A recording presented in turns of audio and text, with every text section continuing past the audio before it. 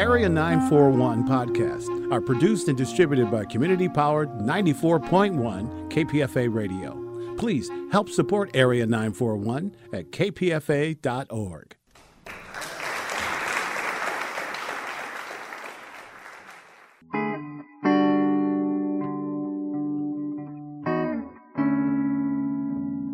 This is the Area 941 Radio Walensky podcast. I'm your host, Richard Walensky. We're talking about books, about theater, about film, and sometimes about politics.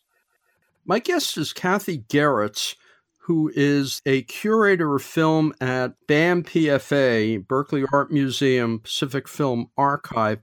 She's currently curating a series about a director from Senegal named Djibril Diop Mambéty. He had 2 features and several short subjects. His best-known work is Touki Bouki from 1973, which made a big splash internationally.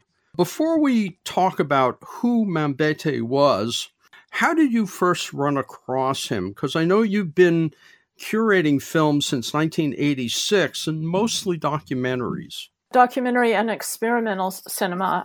I began by programming PFA's experimental series and then shifted on to documentary and independent cinema. But sometime in the probably mid to late 1980s, California Newsreel in San Francisco developed a library of African cinema and distributed it for a while. And it was an amazing introduction to seeing all different African films. And they had Touki Bouki. So I don't remember exactly what year, but I saw it at PFA through California Newsreel, wonderfully distributing it. And oh my God, what a wonderful shock that film was. It was just like everyone who sees it for the first times, it was just incredible. It's just so vital and original and a wonderful piece of cinema. And then it was preserved in 2008 by the Film Foundation. And so then it became available again. How did you put together this? What made you decide to put together this Mambéty Festival? Thanks to our colleagues at Metrograph.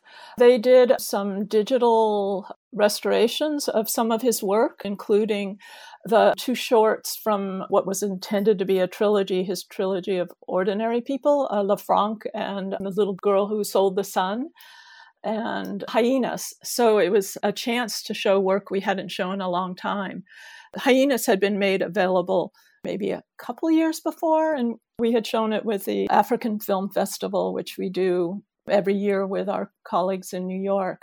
So it was kind of a mix of different people making things available. Touki Bouki was available through Criterion and the others through Metrograph. Well, before we go further, people who can't get to BAM PFA to see these on the screen, which of course the way to see them, several of the films are available. Touki Bouki and his first short, Contra's City, are on Criterion, the Criterion app. And those 2 shorts, the last 2 films he did, along with Hyenas, are available on the free library app Canopy. Let's go back. Who is this guy? And along with Touki Bouki, what do we really know about him? He was born in Kolobane, which is a small town outside Dakar, which is in Senegal. He really identifies with that area where he was born. In fact, he says that he made pictures bringing them from where he was from. For him, filmmaking was an act of remembering. His films are centered in where he grew up and where he stayed. Originally, he studied theater. I guess the story is that he was kicked out for not being diligent enough. But then he was drawn to filmmaking and to cinema. So he's really self-taught. There's many African filmmakers who either learned filmmaking in France or in Moscow. But Mambéty's really unusual in that he taught himself. He made a couple of shorts. You mentioned one of them, Contrast City or City of Contrasts. He had a strong idea of what he wanted cinema to do. He kind of puts them into 2 categories, his work.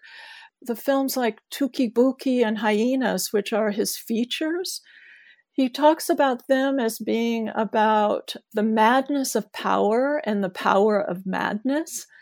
And then the other kind of category of work he does, which is, I kind of alluded to, his two shorts, Lefranc and Little Girl Who Sold the Sun, were part of what he hoped would be a trilogy about what he called ordinary people.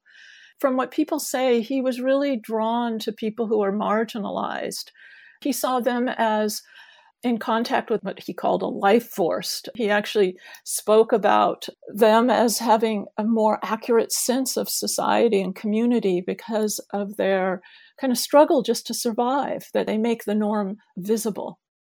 So he was born in 1945, kind of tooled around, got thrown out of school, did theater, and suddenly decided to make a film, which wound up being Touki Bouki, using some money from Senegal's government, only maybe $30,000, I think it was, made this film, and it just blew everybody away when it was shown at festivals.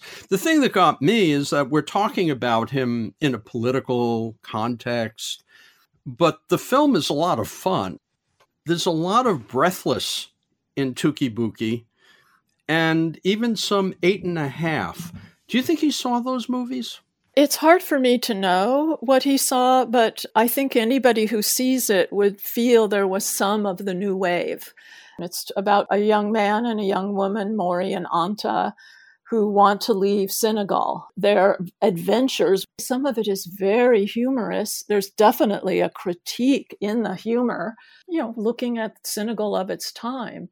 He also felt that cinema was very important to Africa, and he felt himself that what you need to focus on is the visuals and sounds.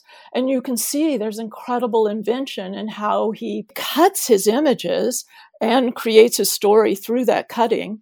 You might say he surprises often with his cuts. He's moving backwards and forwards in time. He's changing place, moving between places. And he's also incredibly inventive with his sound. I mean, there's jazz, there's a traditional singer who's within a storyline. There's his brother's music. I don't know if in this particular one, but in ones that he does. I don't know, he's just very, very original. Really takes you to surprising places. His second short, Badu Boy, is that also part of the festival? Well, what happened is Contra City was restored, as was Badu Boy. We learned about Contra City in time to add it to our series. It's a really good introduction to his work. So it's his first short that survived, and Touki Bouki is his first feature. And so we're showing them together on Friday the 21st. So those are a really good introduction. And Contra City, you might say, is a city symphony film like we know, but it's got a definite critique. It's setting up kind of the traditional part of Dakar versus the colonialist. But Badu Boy, we learned about the restoration, which has been completed. Too late. We'd already completed our program guide, so we'll add it soon, maybe even as soon as the summer. Kathy Garretts, you and I found this great interview by Mambete from the 90s. He's asked about the style. He's asked about the politics. He throws them all away. He doesn't want to talk about that. Yeah, I know. I found that really interesting. One thing he says is that for him, talking about structure means that something is premeditated and that he wants to much more respond in the minute, in the instant. He has some ways of speaking about his film that you can really, really understand fully what he's saying. And then some is more maybe poetic, because he talked a lot about that what he wants to use is the instant, and that instant is motivated by the necessity of movement.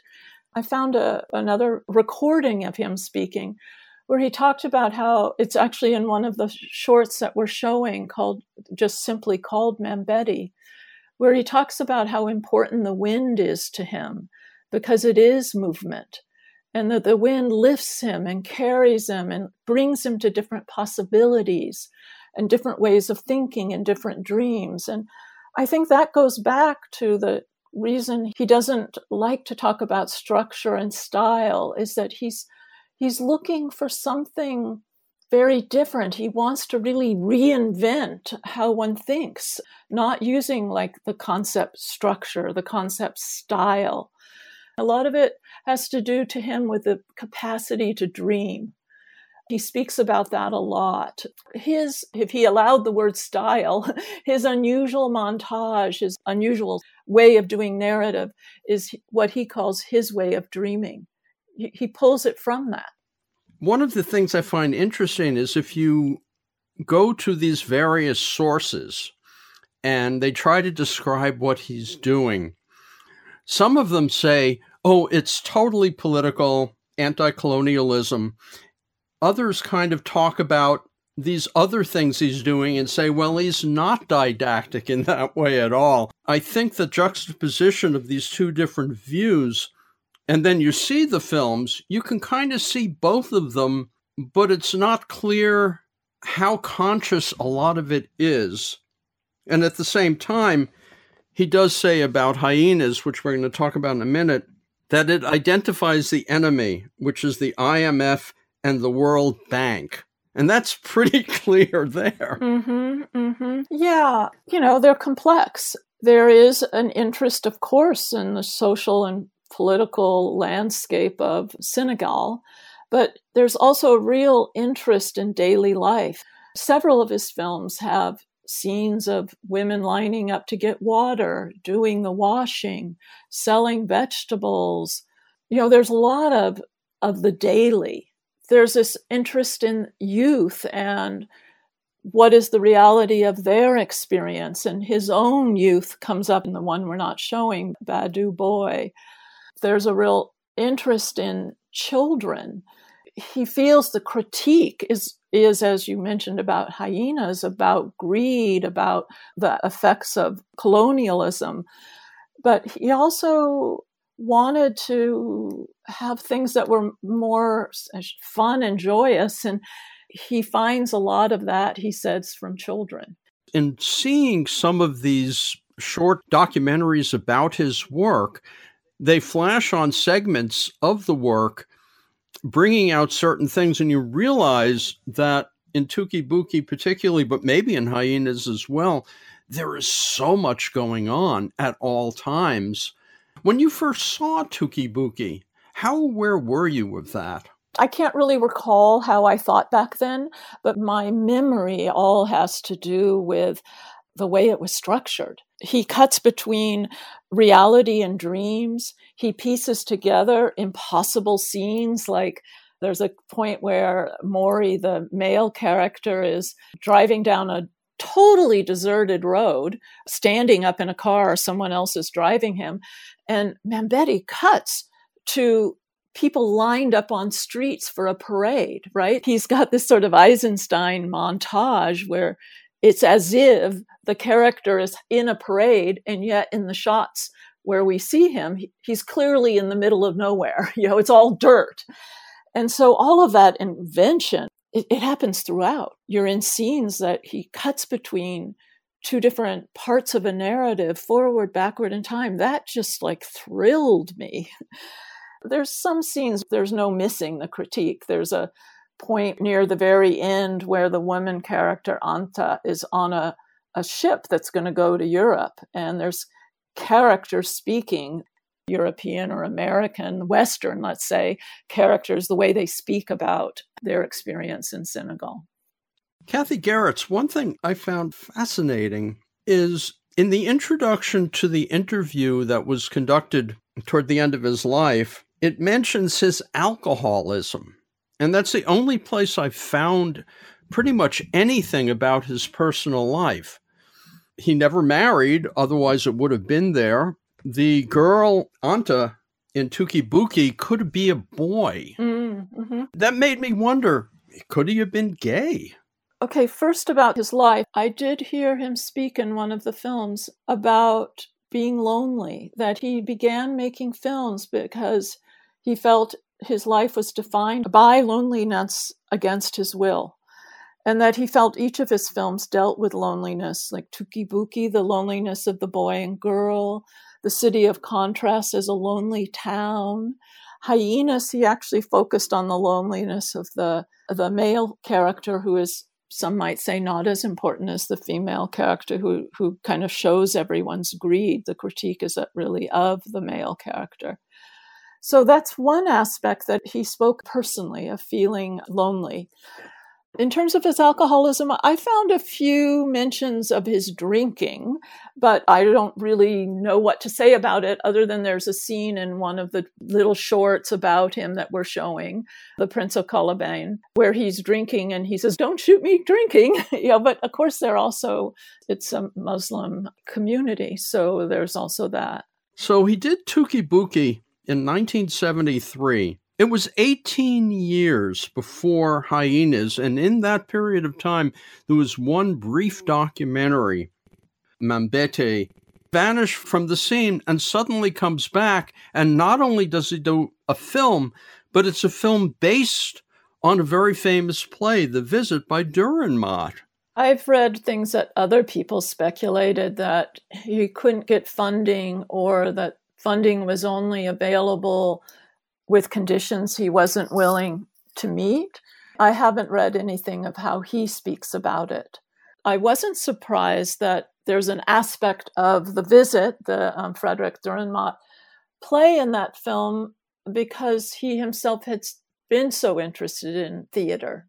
I did hear him talk about that at some point he began to imagine the life of Anta, who is the young woman in Touki Bouki, who together with Maury wants to find a way out of Dakar, to go to Europe, to go to Paris. He wanted to kind of imagine what might have happened to her. And so he kind of looked into his own life to find elements of that, not in the sense that he left, he always stayed.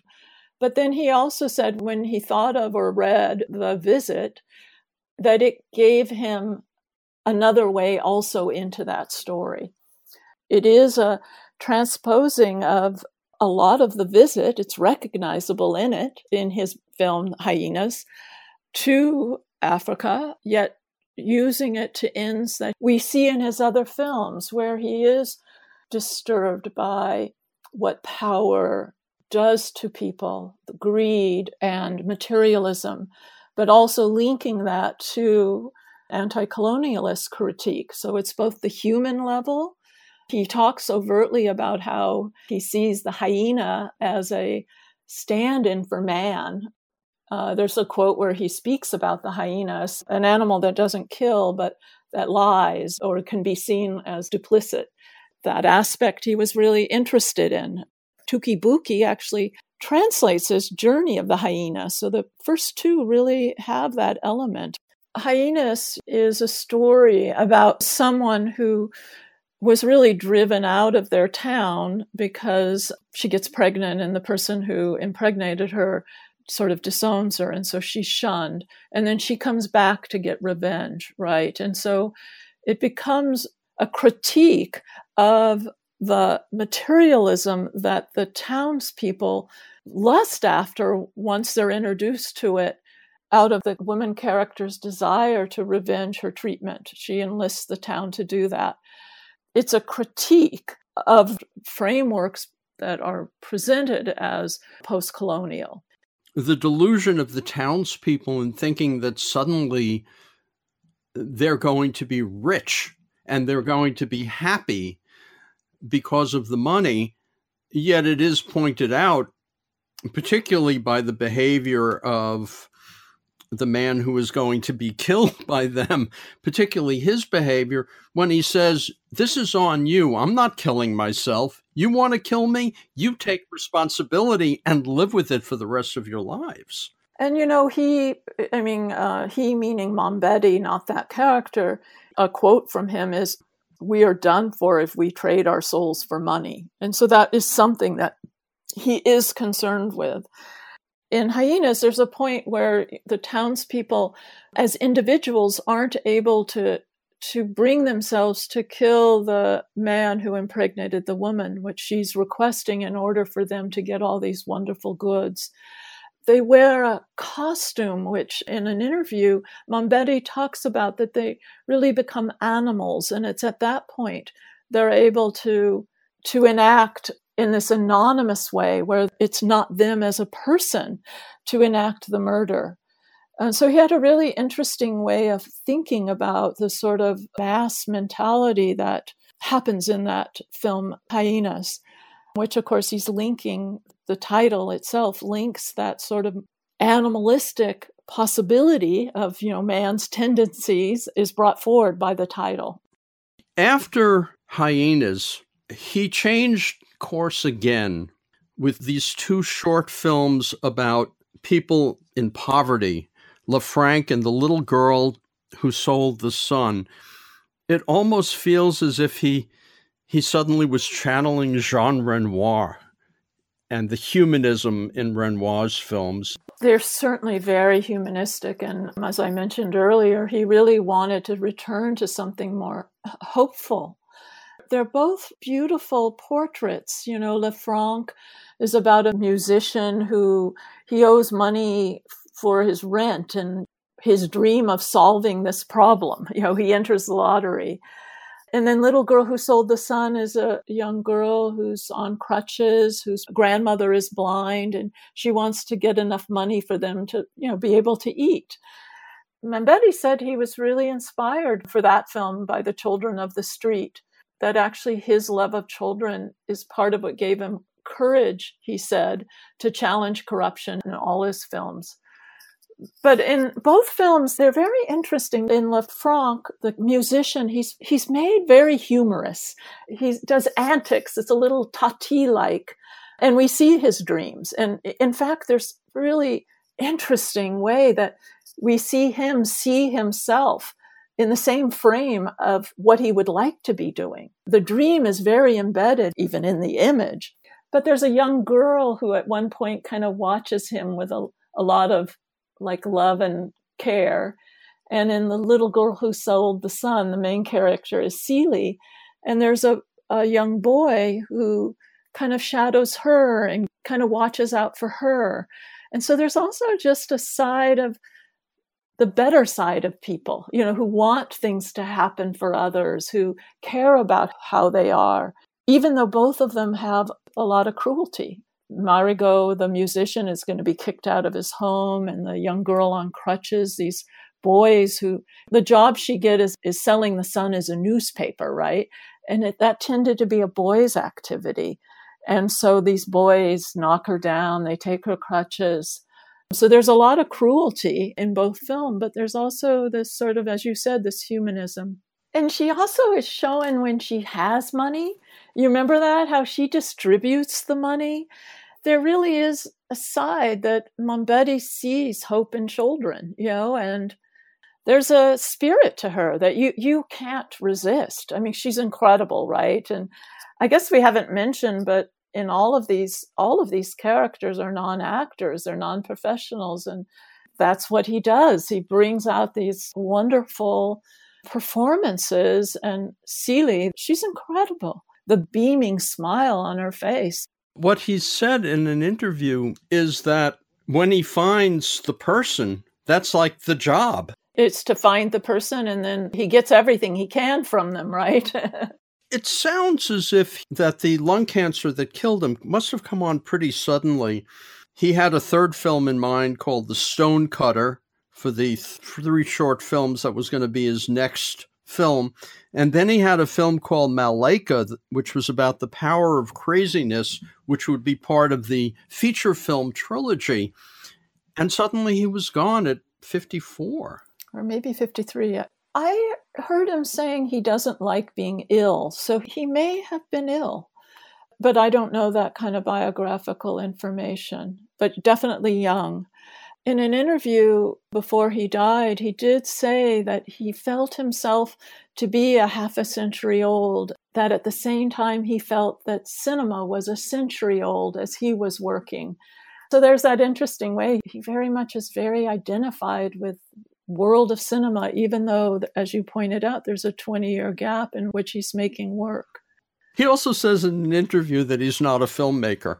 Mm-hmm.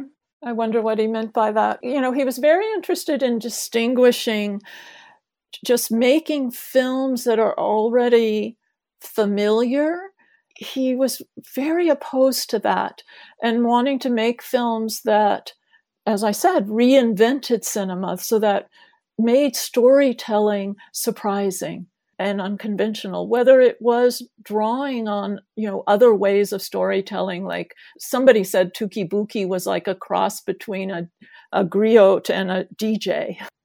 Over the years, now again, you've been doing this since '86. Did you run across any mention of him in other contexts, like a broader African context? You said that Tukibuki was part of another festival, or any mention of him in terms of world cinema, or has he kind of been under the radar all these years? I know a lot of people who remember seeing Tukibuki. Just really strikes people.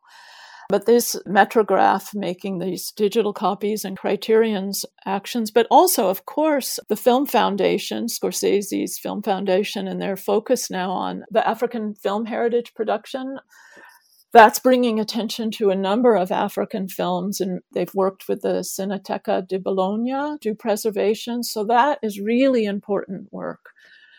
In terms of, how Mambetti's spoken about, some people make the division that there's many African filmmakers, such as Ousmane Sembène, also from Senegal, and Souleymane Cissé. When the first COVID lockdown happened in March 20, Souleymane Cissé was actually visiting us. He was here in Berkeley, and we showed his film Brightness, or Yaline, with him in person. We had to shut down the next night, and we didn't get to finish our series of his. It's also, we're really super happy that in March and April, we're going to be able to show his films again.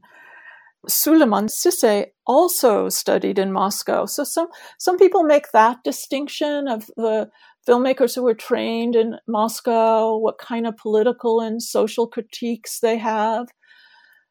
I would say that Mambetti shares that social and political critique. Many of them share a sort of interest in comparing the traditional and modernity, the urban and the rural. Some differences have maybe to do with what generation they are. Sembène is even though he lived much longer, he died in, I think, 2007 or somewhere around there, he is an earlier generation, and so, of course, Mambetti would know his work. And I think that for Mambetti's style and interest, he's more playful and more inventive, more concerned with being inventive, of finding a very different. He wants an African-specific language. He wants to mix things up. I think that separates him from some other African filmmakers. What about his niece, Mati Diop? Her first feature film, Atlantics, got a lot of press a couple of years back. Yeah, we had her as a guest with that and some of her other work.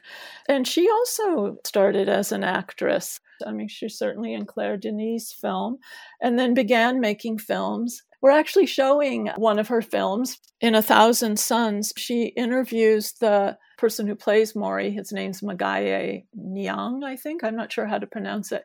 She does a really very typical film of hers where it's very hybrid. And you could say Mambetti's films are hybrid. He brings together fantasy, dreams, and narrative. He has a lot of emphasis on daily life that could be seen as having a documentary edge. She is too. She brings fantasy into that really wonderful portrait. That's a very strange little film. It feels documentary, yet at the same time, her camera is clearly in places like a cab, when he's chatting with the cab driver, when he's making a phone call to a woman. She's the woman who left, and suddenly he's thinking, this actor is thinking that Tukibuki is his life. And then you kind of realize, this may not be a documentary at all. I know, it doesn't tell you how to read it. It is the woman who played Anta that he calls.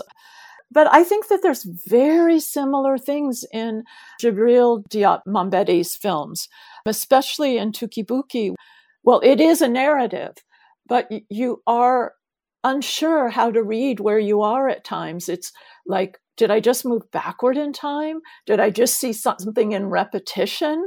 Where am I?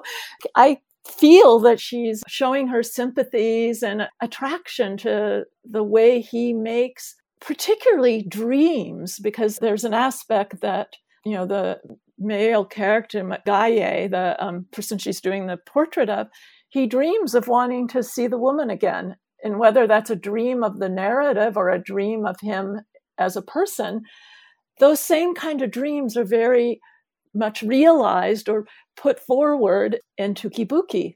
You remember the scene where those two characters, Mori and Anta, they dream that they come back with lots of money and interact with the people from their town who had, treated them badly. So the dream is given as much reality as their current existence.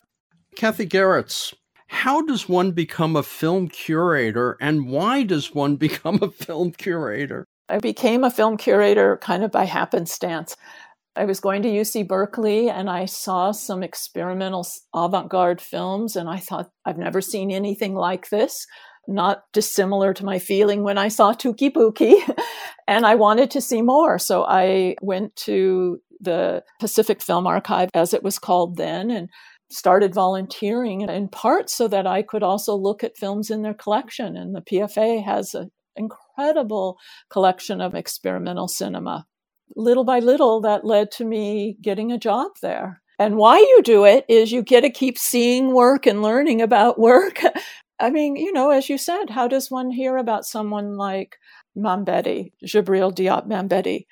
Through other people doing amazing research, through trying to do research yourself. And it's a great challenge and a great job to be able to try to extend our knowledge of what is film history, to include Africa, to include Latin America, to make it truly world cinema, right? What could be better?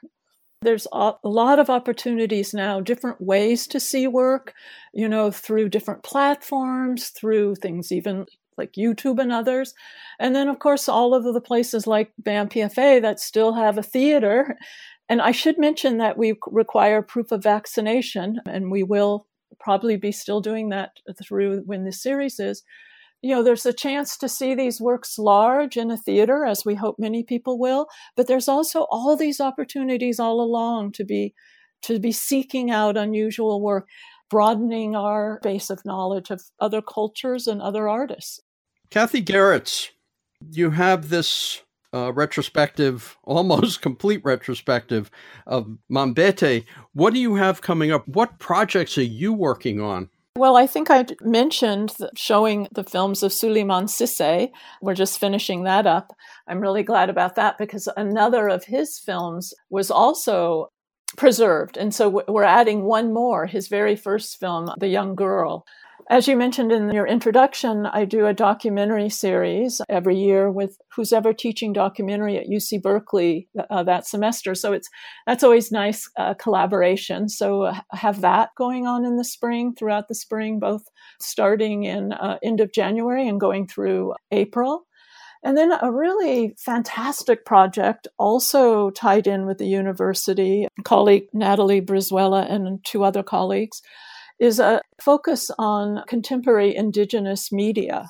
We're invited a couple of Indigenous makers to curate programs. Sky Hapinka pulled together a program of experimental Indigenous work. The New Red Order, Adam Khalil, who's from that group, also put together a program, as well as a number of features. The focus is on the Americas, Canada, the US, Mexico, and Latin America. So I'm really, really excited about that. One of the other series we're going to be doing in March, April, May is of a local filmmaker, Wayne Wang, incredible filmmaker whose early film, Chan is Missing, is like legendary. But some of his films have recently been restored. He is an important filmmaker by any stretch of the imagination. You've been listening to an interview with Kathy Geritz, who is a film curator at BAM PFA, Berkeley Art Museum Pacific Film Archive. She's currently curating films by Djibril Diop Mambéty. Tomorrow night, Friday, Tukibuki and Contra City will play, and the rest of the festival extends through February 20th. For more information, you can go to bampfa.org. And, of course, with Omicron out there and people not wanting to go to the theater, Tuki Buki and Contra City are on the Criterion app.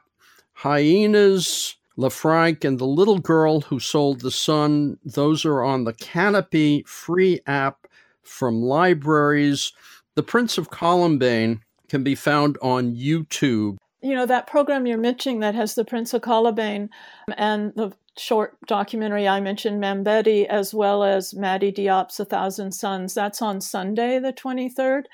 Two of the films include either quotes being read by Mambeti himself speaking, and clips from his films, as well as footage as he's filming different films, both Hyenas and The Little Girl Who Sold the Sun. And so we saw those as just a wonderful opportunity for those who can be there in person to really be inside this fascinating man's thinking about cinema. And also, as we were just talking about, not everyone knows his work. And so to get a little hint of it, the style and the way he approaches filmmaking by seeing clips from them. Feedback on this and other Radio Walensky podcasts is appreciated. You can write to bookwaves@hotmail.com, and feel free to search out other interviews at bookwaves.com or on the kpfa.org website. Until next time, I'm Richard Walensky on the Area 941 Radio Walensky podcast.